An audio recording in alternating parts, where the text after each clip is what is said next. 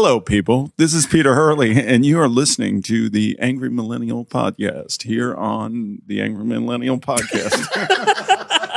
Thanks for tuning in, and welcome to the Angry Millennial Podcast with your host, Jose Rosado, and co-host, Stevie Chris, where we talk to creatives and entrepreneurs from all walks of life and passions about the creative lifestyle, the good, the bad, and the ugly.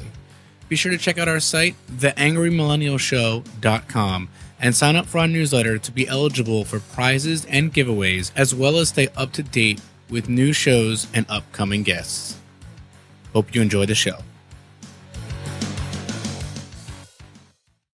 Hey guys, this episode is brought to you by Borrow Lenses. Bring your vision to life with the gear you want when you need it. Don't deplete your resources by investing in gear you may only need once in a while. Instead, grow your business by using high-end gear before you can afford to own it. I know for me, for many years starting out, this is how I got the shots I needed with the glass I couldn't afford at the time. And plus, it's great for trying before you buy. With thousands of rental lenses, cameras, lighting, and all the tools of trade for hobbyists and pros alike. Get to use specialty gear such as underwater cameras or telephoto lenses for that once-in-a-lifetime adventure without a huge investment. You can choose the gear you want, tell them when you want it and for how long, and they'll ship the gear directly to you. You can book far in advance and secure all the gear you'll need. Visit borrowlenses.com and enter AM10 to redeem your exclusive 10% Angry Millennial discount. What's going on, AM Nation, and welcome to the Angry Millennial Show, where we chat with creatives and entrepreneurs about the creative lifestyle, the good, the bad, the ugly. Today, we have commercial portrait photographer Dan McClanahan. Dan, thanks for coming out. Hey, thank you. Glad to be here. So listen, first off, congratulations on the new baby girl. Gracias. I've been loving all the fun portraits you guys do together.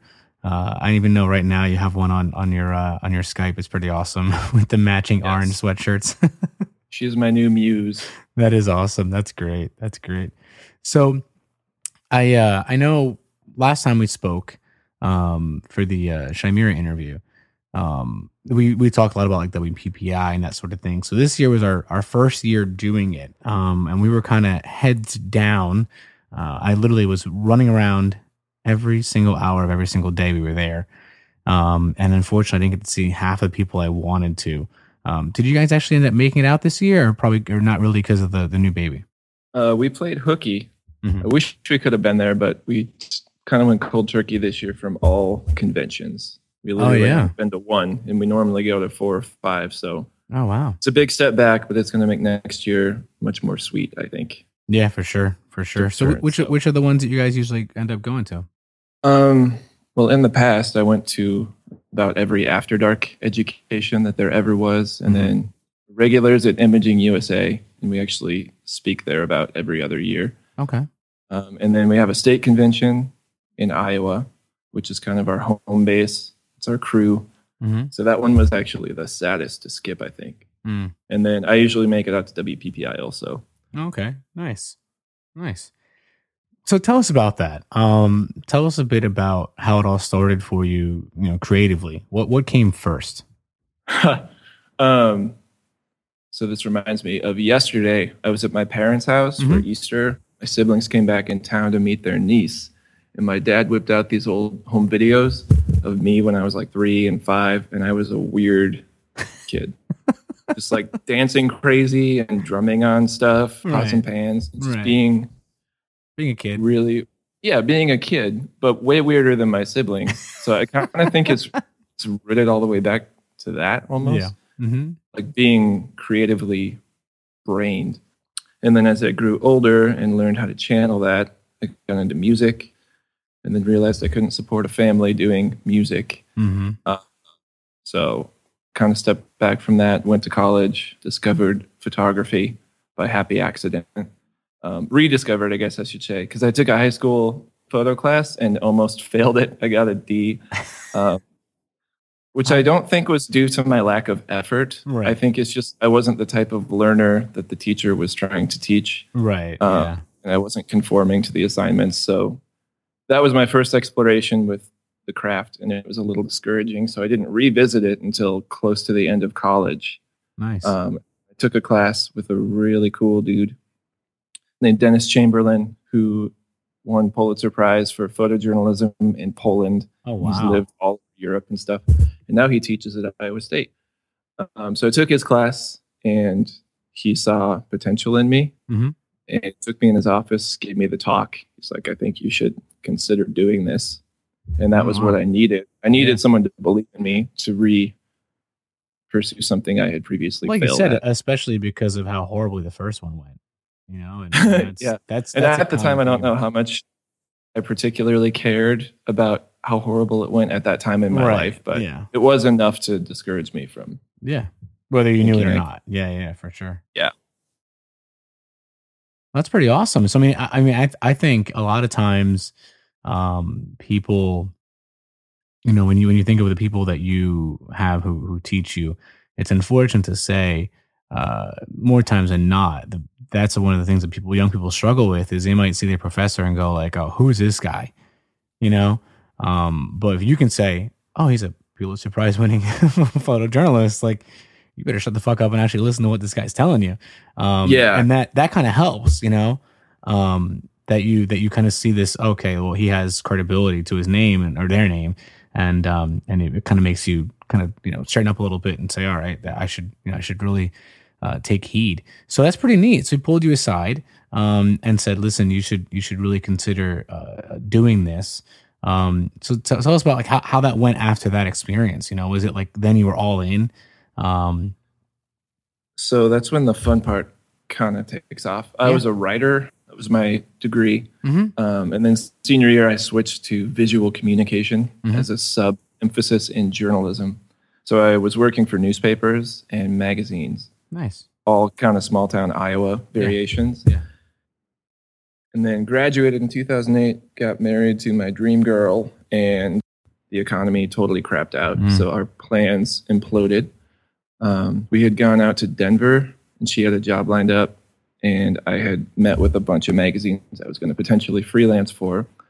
But she was going to be the sugar mama for a while until I could get off the ground because I was still very, very early in my growth, I guess. Right. So we ended up staying in Ames, Iowa, which is a town of about 60,000 people, half of which are college students. Oh, wow. So it's small, but it's got a way cool vibe. It's where I grew up, so I always wanted to leave. Yeah, that's how it always goes, right? Exactly. And then after leaving a couple times, I realized how awesome it actually is. So we decided to take my dream, I guess, of photographing commercial and editorial style, everybody's dream when they're starting, right? And just apply that same style and shoot the same way, only within our local market.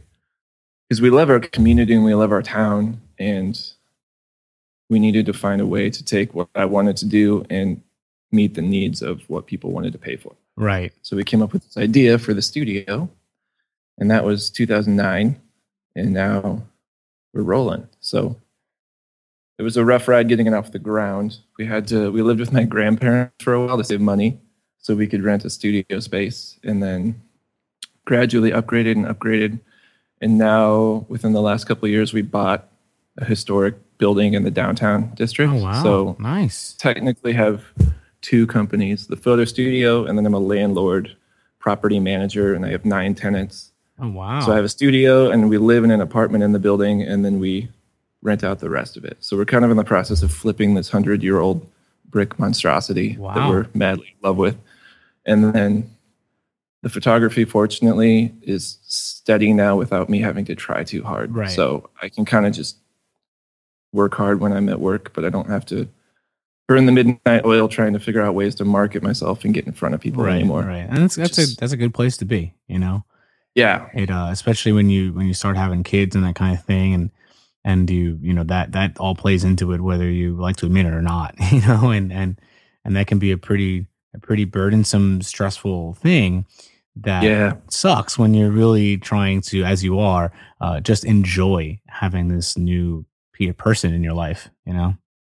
And that was partially planned. I mean, we intentionally held off for a while until we were able to like buy them shoes and be present parents and all that fun stuff. Yeah. So Nice. So you, like you said, you already kind of, you came out in a time, and I graduated around the same time. So I graduated in 06, and then I went back to school and graduated again in 08, from grad school. So we're pretty close in that mentality of we graduated and we're like, oh shit, now what, exactly. And you definitely took, I'll admit it, I moved back in with my parents and saved money and tried to figure out what was next, and you did the same thing with your grandparents.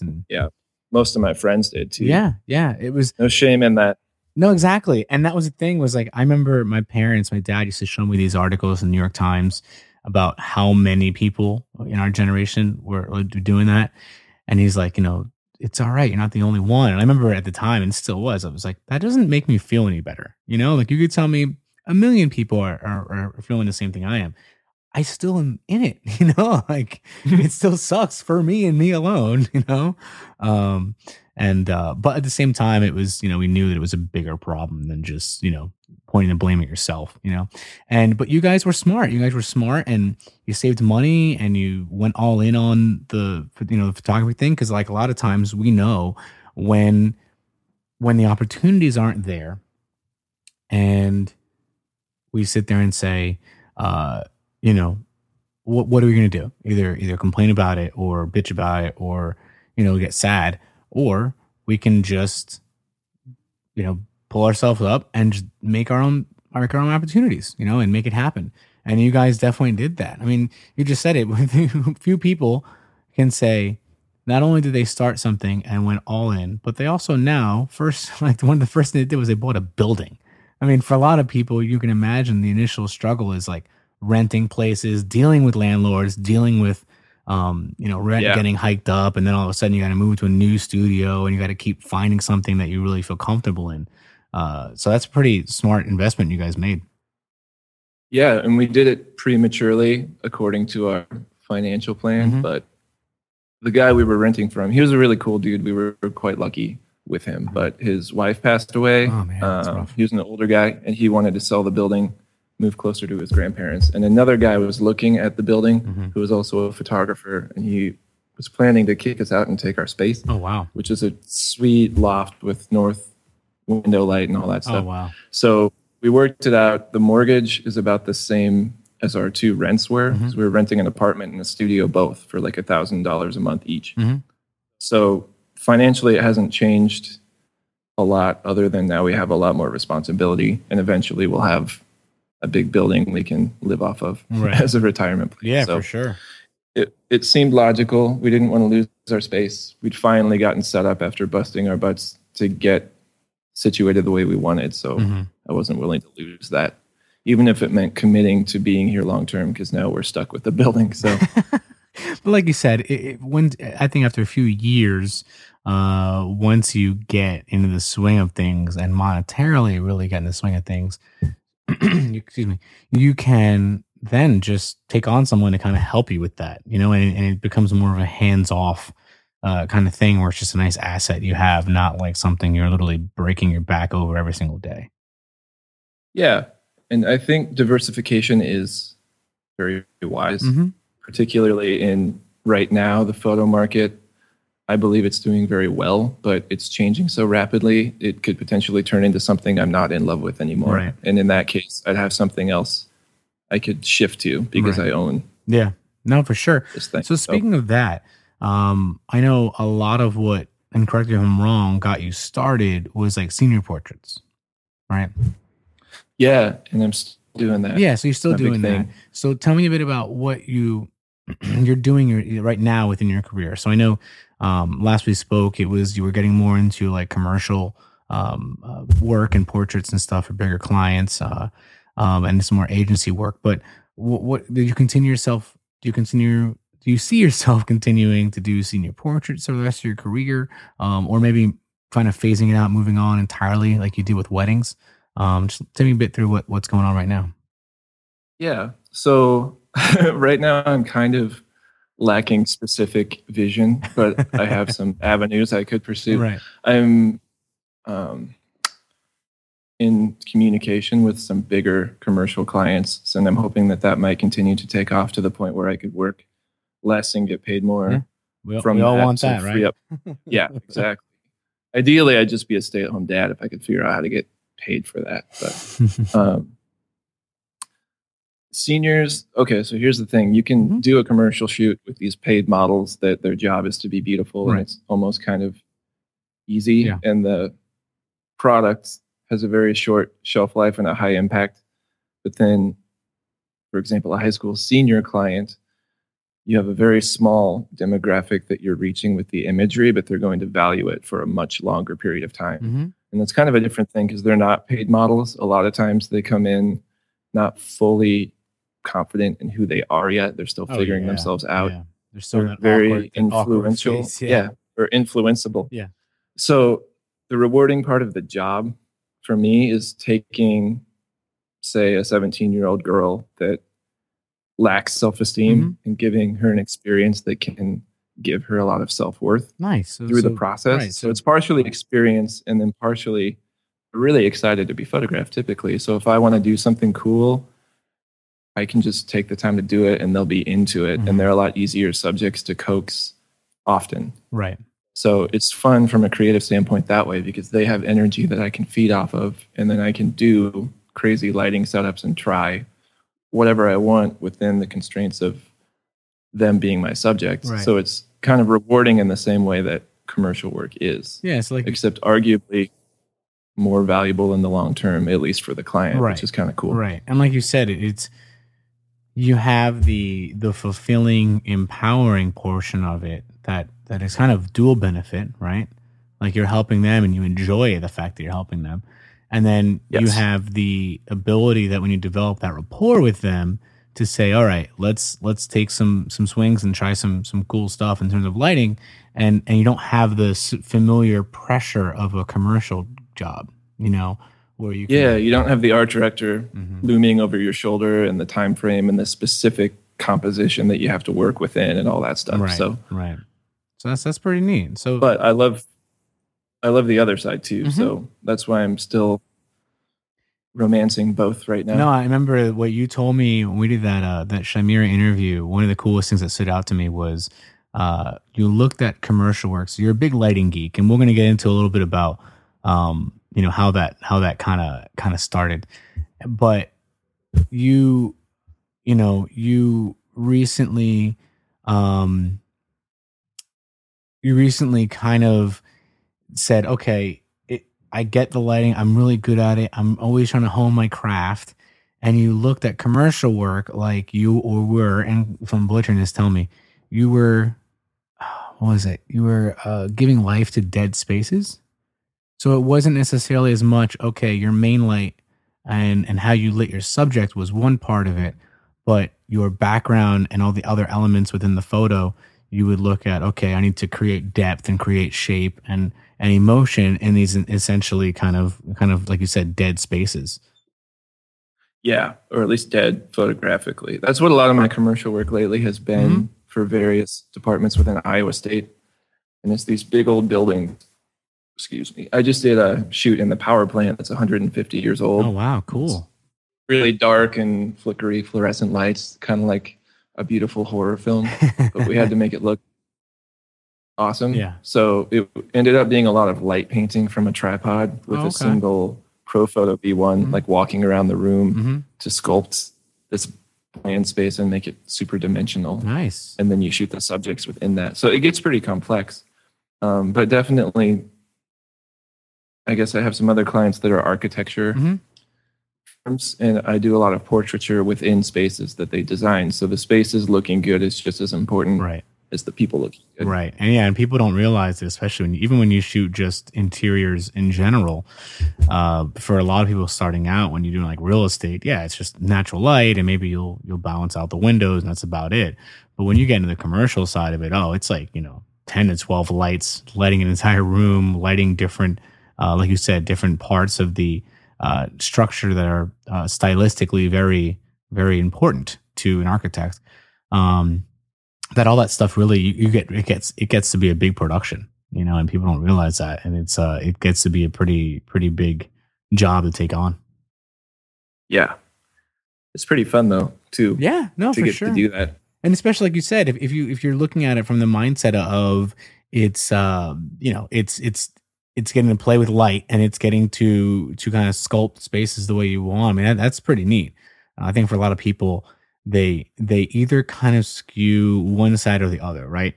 So they like the artistic, emotional side of the photography, or they're complete gearheads and love the lighting, love geeking out, but they don't necessarily connect well with their subjects. So it's hard to find that, to strike that kind of balance that you're doing. So that's pretty neat. So speaking of your lighting, I know when we first met, you spoke about your first big break with your alma mater, Iowa State, right? Yeah. Alma mater, sorry. I was saying, man, it's Tomater. So the job you initially took, I mean, let's chat about kids. that. I forgive you. Okay. So I started the studio and I didn't have a direction yet. So I was shooting anything people would pay me for. Right. Like take a picture of my dog. Right. Take a picture of my flowers, whatever. Right. But that wasn't my dream. So I started doing all this networking, trying to pitch myself to agencies to get my foot in the door so I could start going down that path. And I met with 5. And I think it took a year from those meetings before one of them actually threw me a bone. Okay. Yeah. And during the meetings, I'd be like, this is what I have. This is what I can do. What do you see lacking in my portfolio that would be of benefit to you? And then I would go home and shoot that stuff and then follow up to prove that I And do it. really wanted to work with them. Yeah. So I finally got this bone. This agency was doing a special edition poster for a player named Craig Brackens, who I believe is in the NBA now. Oh, wow. He was our star at the time. And they wanted to do this dunk sequence across the court. And they contacted me and they're like, you think you could do this? And I said, heck yes, of course I can do it. Easy peasy. And then hung up and I was like, oh crap. I have no idea how to do that. Yeah. But I had 2 weeks to figure it out. So in come not all the much else. friends and favors and all that kind of stuff. Yeah, and the big thing was just figuring out how I was going to light it because I was still fairly new to lighting at the time. I just bought a couple Alien Bs used on eBay per recommendation of Dave Hill. Oh, nice. When I got We'll get into that. He told me white lightnings, but I couldn't afford those. Yeah, so yeah. 2 Alien Bs and ended up shooting an HDR background from a tripod, and then I had to move my lights between takes, each between photo shot. Yeah. of the guy. So I think that image is on my website if anyone wants to see it. But it's 8 or 10 hymns, kind of starting from half court and running in and doing an epic slam dunk. Nice. And they're all stitched together. And he's lit with the edgy rim light, which is a lot more common now, but at the time it was a pretty It was groundbreaking. whoa. Yeah. And then I spent days in Photoshop figuring out how to put it together because that was new to me also. I just knew I needed to do a really good job. Yeah. And then I did.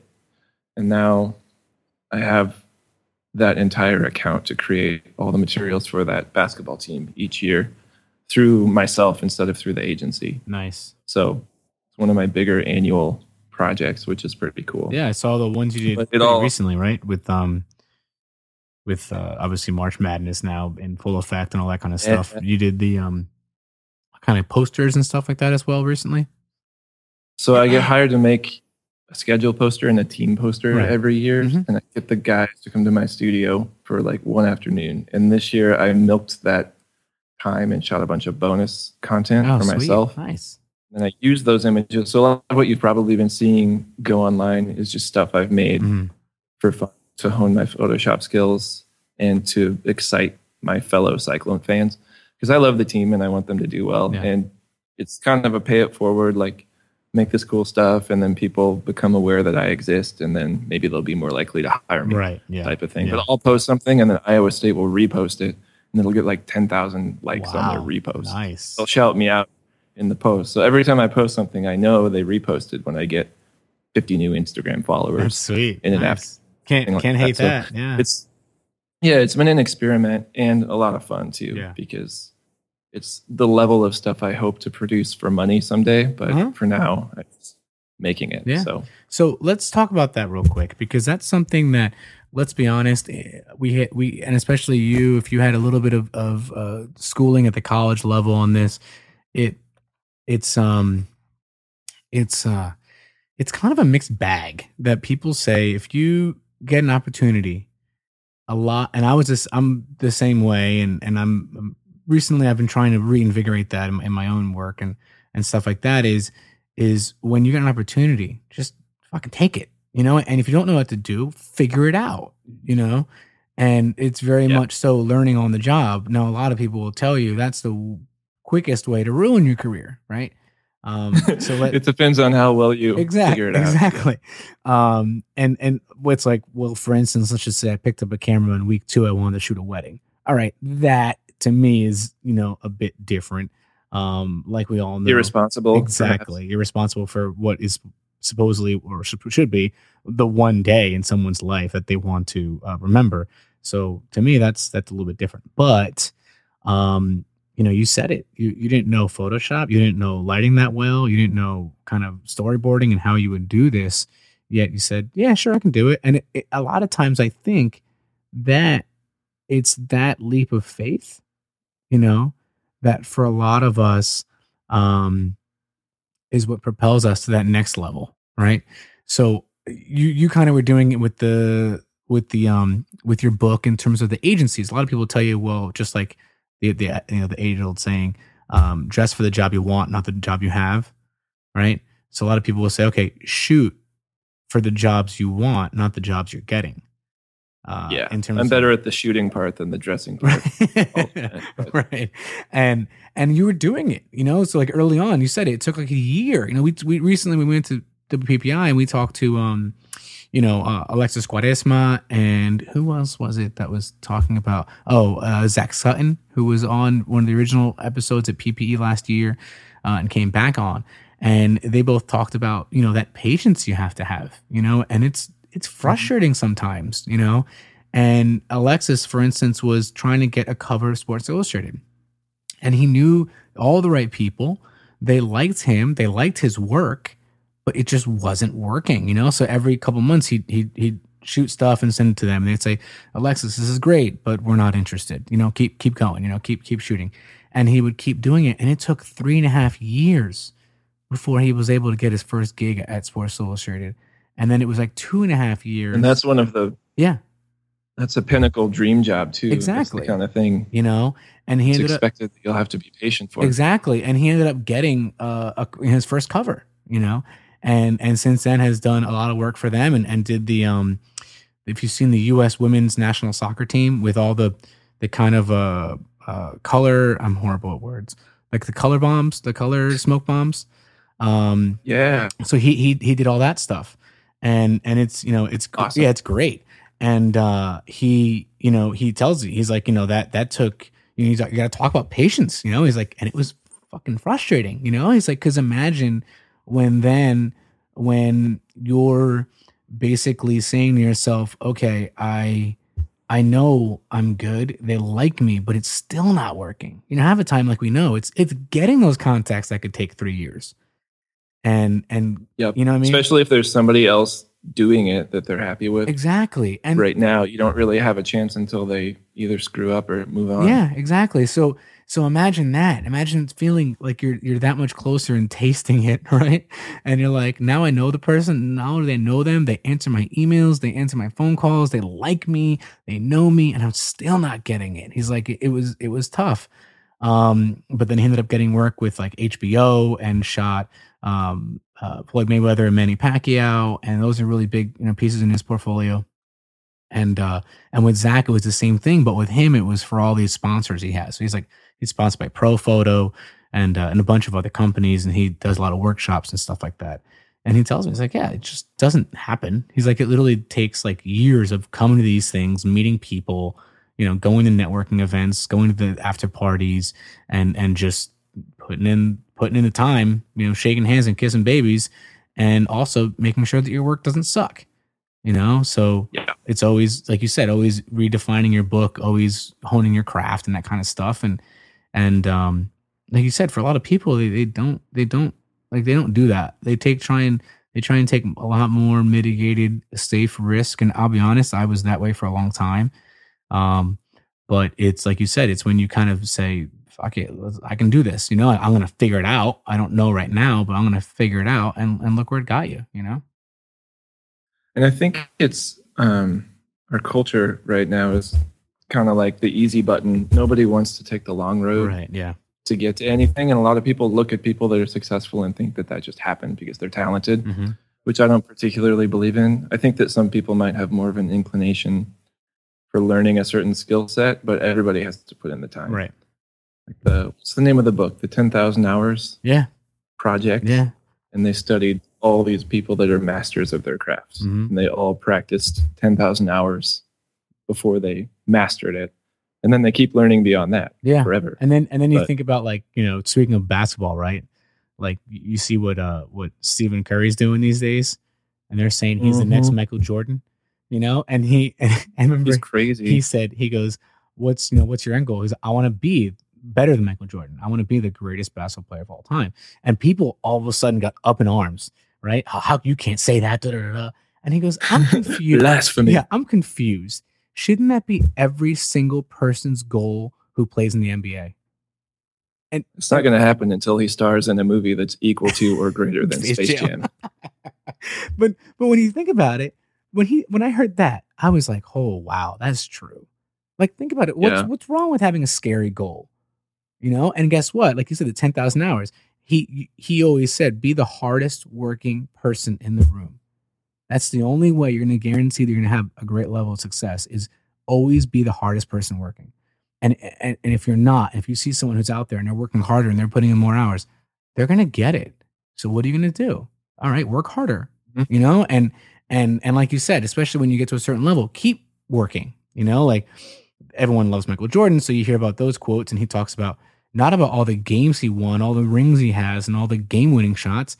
He talks about all the ones he missed and all the ones he was given the chance to win the game and lost. And, and those are the things that strike out with him. And I remember hearing about how, when he would be at practice, if he hated one part of his game, he would do that for an entire practice, whether it was free throws or whatever, because he always wanted to be working on his weaknesses more than his strengths. And that, for a lot of people, that's tough. Yes. They say, especially nowadays, people go, okay, bet on your strengths. But I think that is true for, like, maybe business and stuff. But I think for sports, it's a bit of the opposite, because if people find your weakness, you're fucked, right? If they know, oh, you can't go to your left, well, they're going to always take you to your left, and then they're going to see a huge hole in your game, Yep. Or whatever That's a good sport. point. You know what I mean? So it's a bit more of a, let's just say, I don't want to equate it to war, but in reality, it's a bit more dire, and people are always looking for the tiniest little thing they can exploit. So speaking of that, right, taking some big swings, I know one of the things you told me about was how you ended up talking with Dave Hill, who, for all we know, remember the Flickr days, people all remember the Dave Hill effect. And the I spent a lot of time trying to figure that out before I realized it is not Photoshop. Exactly. And I think a lot of people, we all fell for that, right? But at the same time, what I thought was interesting was, if you look at his work now, right, compared to that, again, it's completely different. And I think just when he was hitting that height of, literally having something called the Dave Hill effect and all that kind of stuff, he was already kind of starting to transition his book away from that kind of stuff. But how did that come about? How did you end up chatting with him? I kind of just got lucky. That was that first semester when I started doing photo, and we had an assignment to interview a working photographer. And I wasn't really familiar with any except the ones I saw in the music magazines that I subscribed to. Right. And he was shooting a bunch of cool composite stuff for alternative press at the time. And those were the first images that made me go, whoa, this medium is kind of awesome. Right. So I looked him up. His cell phone number and his email address were on his website because he didn't have an agent yet. So I just called him. Nice. And then he was willing to talk to me for a bit and gave me what I needed for my paper. And then chatted on Instant Messenger a few times after that and gave me some advice on gear and whatnot when I was first purchasing things. Nice. You guys still have any kind of communication or relationship? No, I haven't logged into AOL Instant Messenger for like many, many years, right. But that's what it was through. Right. And now, I know what it's like to be busy and have a bunch of people want your time. So I'm wary of abusing that type of thing. Like he was kind to me and I appreciate it, but I don't expect him to remember that particularly or owe me anything beyond that. Right. Yeah. So, speaking of staying busy and that kind of thing, what's like kind of the biggest things you've got in the pipeline that you can talk about? I'm going to the White Sand Dunes National Park. Oh, cool. With some folks that I used to be involved in After Dark with, and we're just going to shoot for fun. Nice. Potentially bring some former seniors or people that we know that would be interesting subjects and just hang out, which is going to be extremely therapeutic for me since I haven't gotten to partake in that in quite a while. We skipped all the conventions. So that will be sweet. I get a lot of emotional and technical or photography based high from hanging out with peers that I respect. So that'll be fun. I'm in negotiations with bids out for a couple larger commercial jobs that would be like rebranding casinos and stuff like that. Oh, nice. So my fingers are crossed because it's the first time I've made bids that were in that level of dollar amount with assistance. Where literally when you hit send, you get this like kind of churning in your stomach. Yeah. Or I sent it to all of my mentors before I sent it to the client to be like, is this okay? Yeah. Do you see did me what just photo quote said, but you're like, I feel like this is. I just want to double check because this is something that the second I hit send, I'm going to be sick to my stomach. Yeah. So they're still figuring stuff out on their end, and they gave me positive feedback. It's a new agency. Nice. It'll be out of state work plus some in-state work. Which is a new step for me. And then April 1st is the date we release all of our senior sessions for the coming year. And this year we're only going to have 40 available. So typically all the people that contact us prior to April 1st, we just keep their contact info and then contact them on that date. And the whole day is just on the phone and emailing and booking dates. And it's kind of a rush. And then my summer is half full after April 1st. Wow. So getting ready for that right now too. Okay. And then otherwise, I've been thinking a lot less about career recently with the newborn. Right. I gave myself mental permission that it's okay to step back a little and just kind of enjoy this year and still work hard when I have to work. But, you know, what's the Thor calls it in Avengers too? The revels. You need to have revels after you win a victory. And I feel like I've just put in 7 years of really hard work, so it's okay to revel. Yeah, a little for bit. Sure. Like, I just don't want to get lazy, you know? Exactly. So how is, and I guess that was my next question was like, how has that kind of changed your viewpoint? And I think you said it, you know, like taking a step back, realizing that family, especially now, it's legit. You know, it's not just you and your wife; it's you, your wife, and a little person, and that makes you do kind of a gut check, you know, and say, hey, look, let me make it a point to enjoy this time because I'll tell you, I've been in my kids' lives now almost 4 or 5 years. And yeah, like I said, we look at pictures and I'm like, wait, I knew when they were 5 and now they're 11. What the hell is going on? You know? And, and it just flew by and we look at pictures and all that stuff and we all get like weepy. And I'm like, oh, they're growing up so fast, but it's true. You know, I remember when my nieces were born and now they're 11 too. And my nephews and all that. So I think it is really important, like you said, that you take the time out and just kind of be present, be in the moment, and realize that all the other stuff will still be there, you know.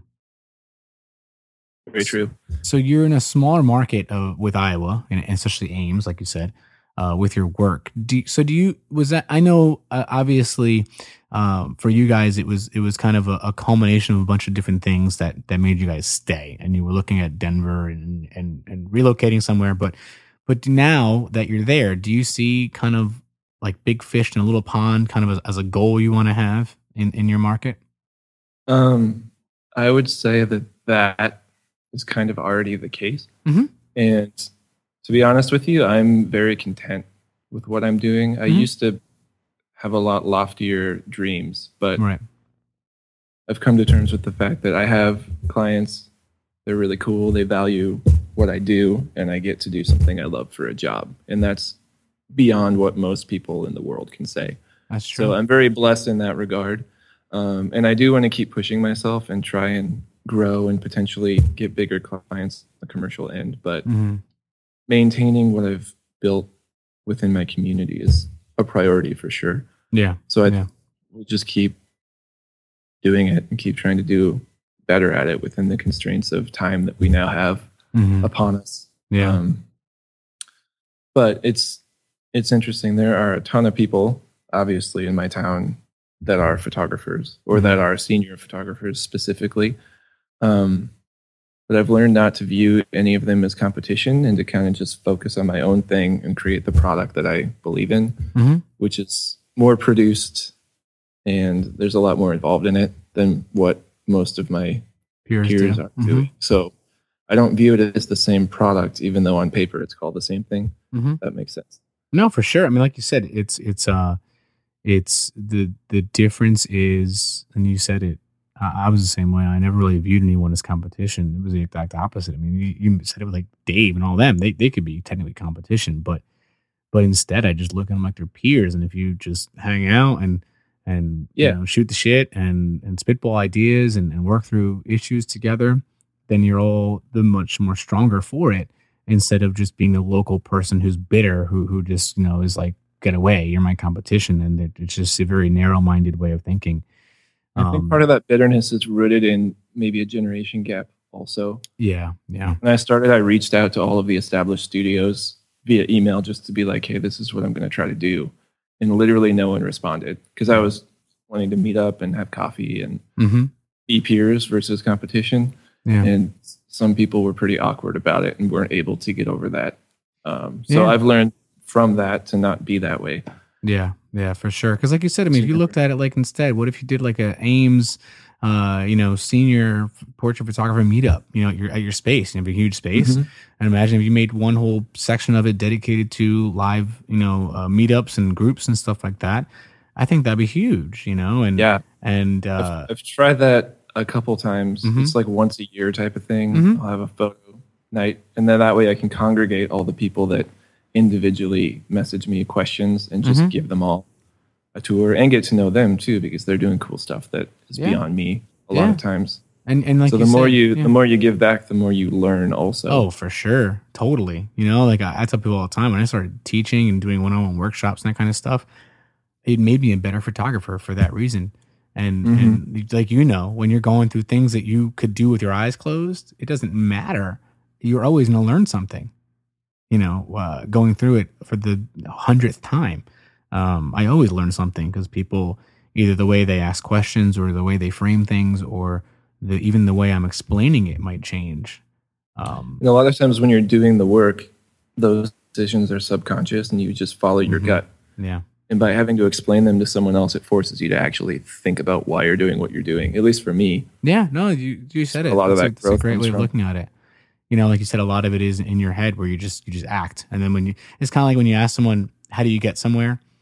And they know how to just drive there, but when they have to ask you where to turn and what the name of roads are, you go, oh shit. Oh, what is the name? You know, and like thank God for Siri, right? Yeah, right.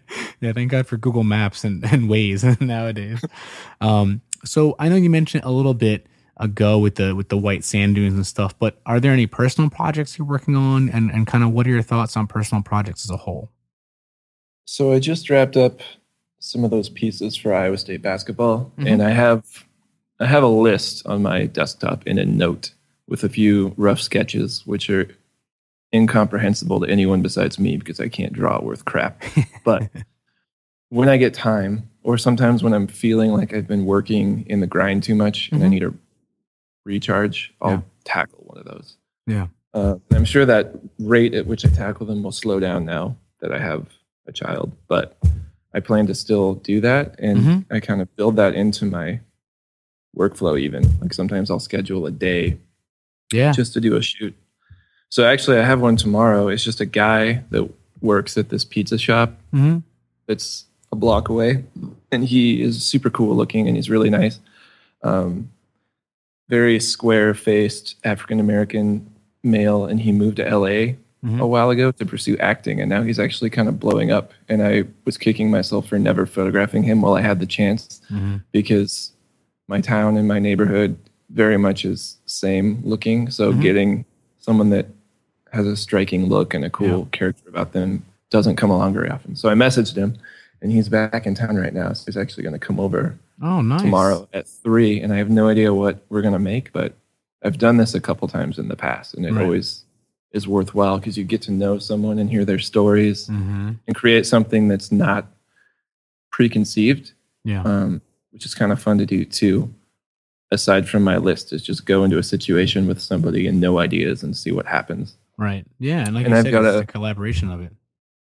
I've got a huge library of stuff I've shot for potential composite pieces and backgrounds. And a lot of my personal work has been composite based, especially in the winter in Iowa. You can't really shoot anything when it's 10 below outside. So I'll shoot people in the studio and build stuff out of other stuff I've shot. Yeah. So I'm sure that skill set is going to come in handier in the future even than it does right now. So no, for sure. But I think pursuing personal work is essential to staying on top of your game. Yeah. In this industry. Yeah. At least to a certain degree. The balance is probably different for everybody. Right. But if you're creating what somebody else wants you to create, you can only do that for so long without interjecting your self in there. Yeah, and you said it. It's tough to then say that you'd be able to sustain that and be realistically happy. Don't get me wrong. There's money makes the world go around, and you need money and you need paying clients. But when you're, like you said, you're pursuing their vision, not your own. You in terms of your happiness becomes like a secondary thing, and that's not great either. So the last few questions, we're getting ready to wrap up, and we had some great stuff. So the last few, we're going to go a little deep. All right. So we're going to keep these to about like a minute or two a piece in terms of responses. So what would you say is the biggest risk you've taken in your artistic career? Wow. All right. Yeah, no, like I said, we're going in. No, I think the biggest risk is just the fact that I did this. Yeah. I would say like the 2009 quitting my part-time IT job at the clinic where I was working and going all in with photo was the biggest risk. I haven't done anything nearly that scary or all in since then. I've just been pursuing the same risk. So that was the dive. And now I just keep swimming deeper and hope I don't run out of oxygen. That's a great way of putting it. So, what would you say is your biggest fear creatively? I have the same fear that I think we all do of my stuff sucking and people not liking it. Right.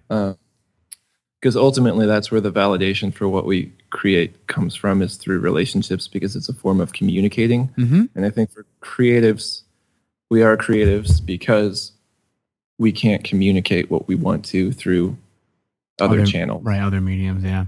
We have to use art is the socially acceptable form of expression and communication. So, of course, I'm like a kindergartner. I create something. And that's where my wife comes in super handy, because she does all of our sales at the studio. And if I did that and someone was like, "Oh, your picture's so pretty," I would just want to give it to them so they could tape it on their fridge, like a kindergarten picture. So she's the mediator. I make the work, and then she's like, "Stop." She sees the value in it. Exactly. They pay for that. Stop. So that's something that never goes away, I think. Obviously, I have a lot of confidence in my skill set now, and I'm consistent in my work, but I'm drinking pop. I'm burping. Just like my child. Sorry. Yeah. I haven't thrown up yet, though. Yeah, I don't think that ever goes away, that fear. Right. It gets smaller and doesn't influence you as much, but still, I don't have a lot of experiences where people aren't happy with what I've done.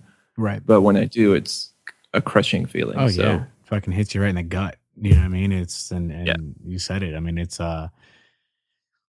and what's great is this next one of the next questions is going to really kind of test that theory of yours, but it is kind of that thing where a lot of what we do is for others, or at least for others to understand, and if they don't see what we see, time and time and time and time again, I mean, shit, you can imagine it would kind of be like starting all over again,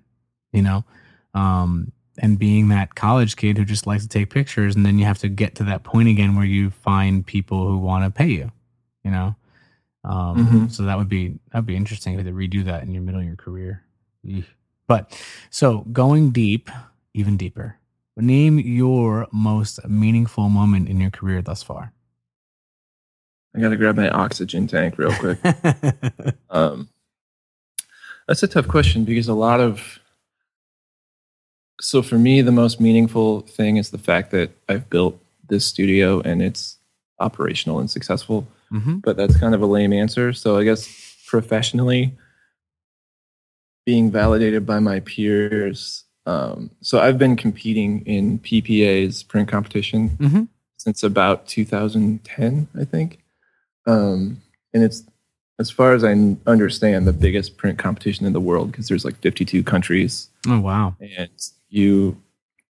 WPPI is a big one for weddings, but for seniors and other genres, I guess, PPA is kind of the epitome of going head to head. So last year, my case did super well, and I ended up getting first and second place in the world, according to PPA, in the senior portrait category. Wow. Which is pretty crazy. So I just found that out a couple months ago.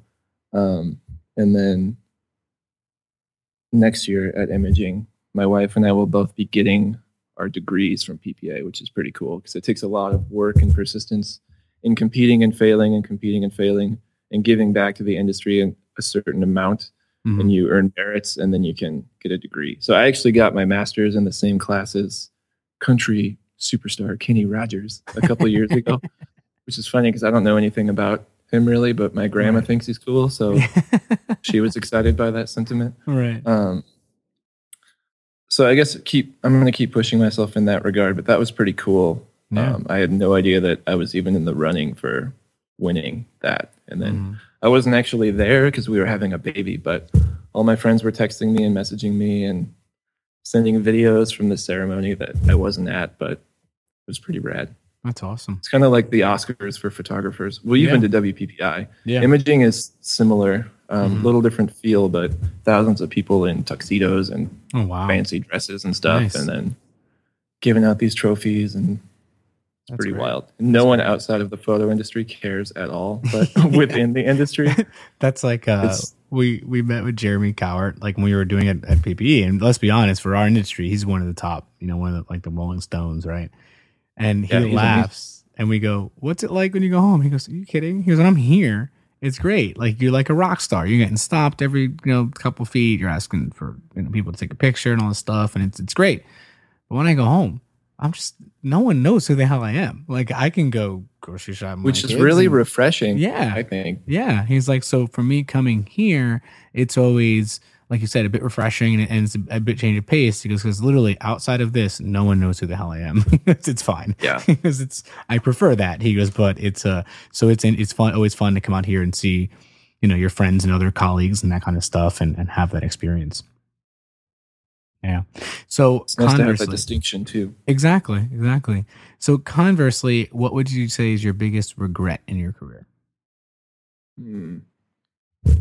So I would say honestly that I don't really have any huge regrets. Sometimes I struggle with seeing friends that I made early on that chose the path of like seeking sponsors and traveling the world and doing workshops and stuff versus the settling down and making their own thing path.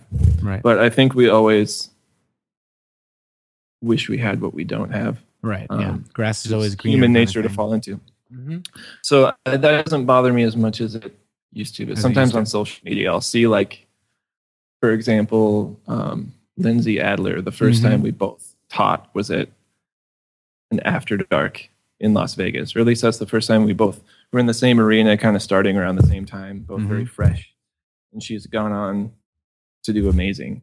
Right. And I'll see her posting like, I'm in Dubai in the desert shooting these beautiful people with flowy dresses. And I'm like, dang it, I'm in Ames with a crying baby. Yeah. But at the same time, I made my choices and I'm committed to them and I'm Right. content with them. Yeah. I think that's just something the internet does to us. And I'm really happy for her. Yeah. Yeah. No, we So saw sometimes her, when I yeah. catch myself having that type of regret, I have to stop and catch myself and re-ground myself Right. in reality and why I made the choices I did and why I'm content with that. Yeah, and you said it. It's we saw her at WPPI and she was speaking at a couple Canon things, and all that. And I've known her for years and seen her career grow, like you said. And it's like you said, it's always easy to, especially with social media, view all those other things going on. Like we talked to again Jeremy about it, and he said he has those moments with Chase Jarvis. He's like, I see this guy, hanging out at helicopters and doing all these really cool things and taking these pictures. And I realize that's his highlight reel. Like, that's not his everyday, And once you get over that and say to yourself, like, I have cool things going on too. And we're all just humans, you know? We have the same insufficiencies, the same desires. I don't think we're as different from one another as we present to the world on the internet. Yeah. And that could be a whole nother show on that topic of the sociological effects of what social media and stuff like that has done with people. All right, so we're gonna go. This last question is going to be kind of testing of what all your last responses have been. So if you couldn't share your work with anyone, would you still shoot? That's an interesting question. Mm-hmm. I would like to say yes, but I think if I was going to be completely honest, the answer would be no, because I would probably try and find a different outlet that would allow me to communicate with people.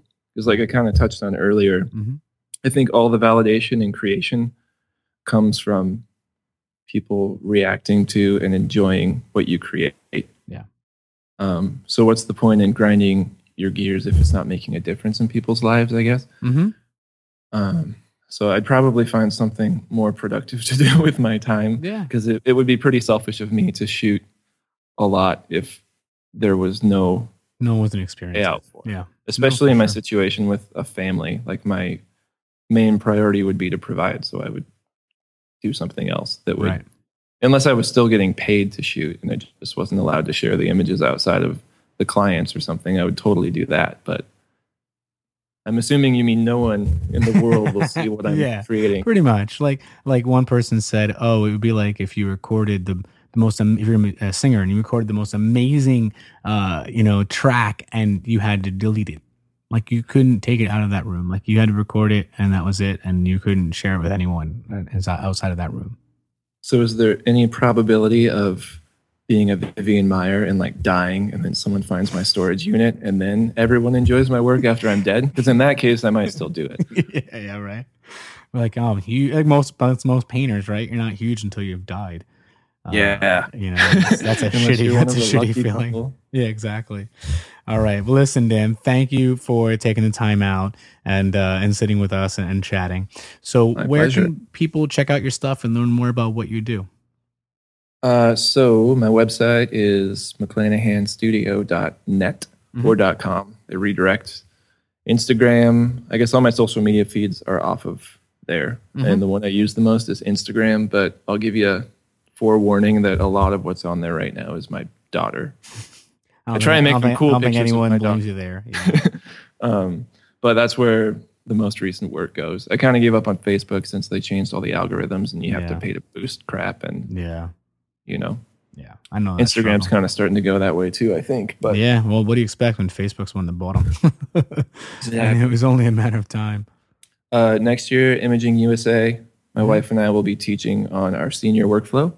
And then I'll also be teaching at Sync next spring, which is the Seniors and Youth National Conference. It's kind of like the biggest senior exclusive workshop get together in North America. So nice. I've heard it's very cool. I haven't been to it, but I have friends that rave about it. So I'm looking forward to that. All right, cool. So if you dig what I do and you want to learn, come hang out. For sure. So, last but not least, who's someone that you would like to hear us talk to on the show? So, someone that really fascinates me, especially with his philosophies about the craft, is Parker Pfister. How do you spell his last name?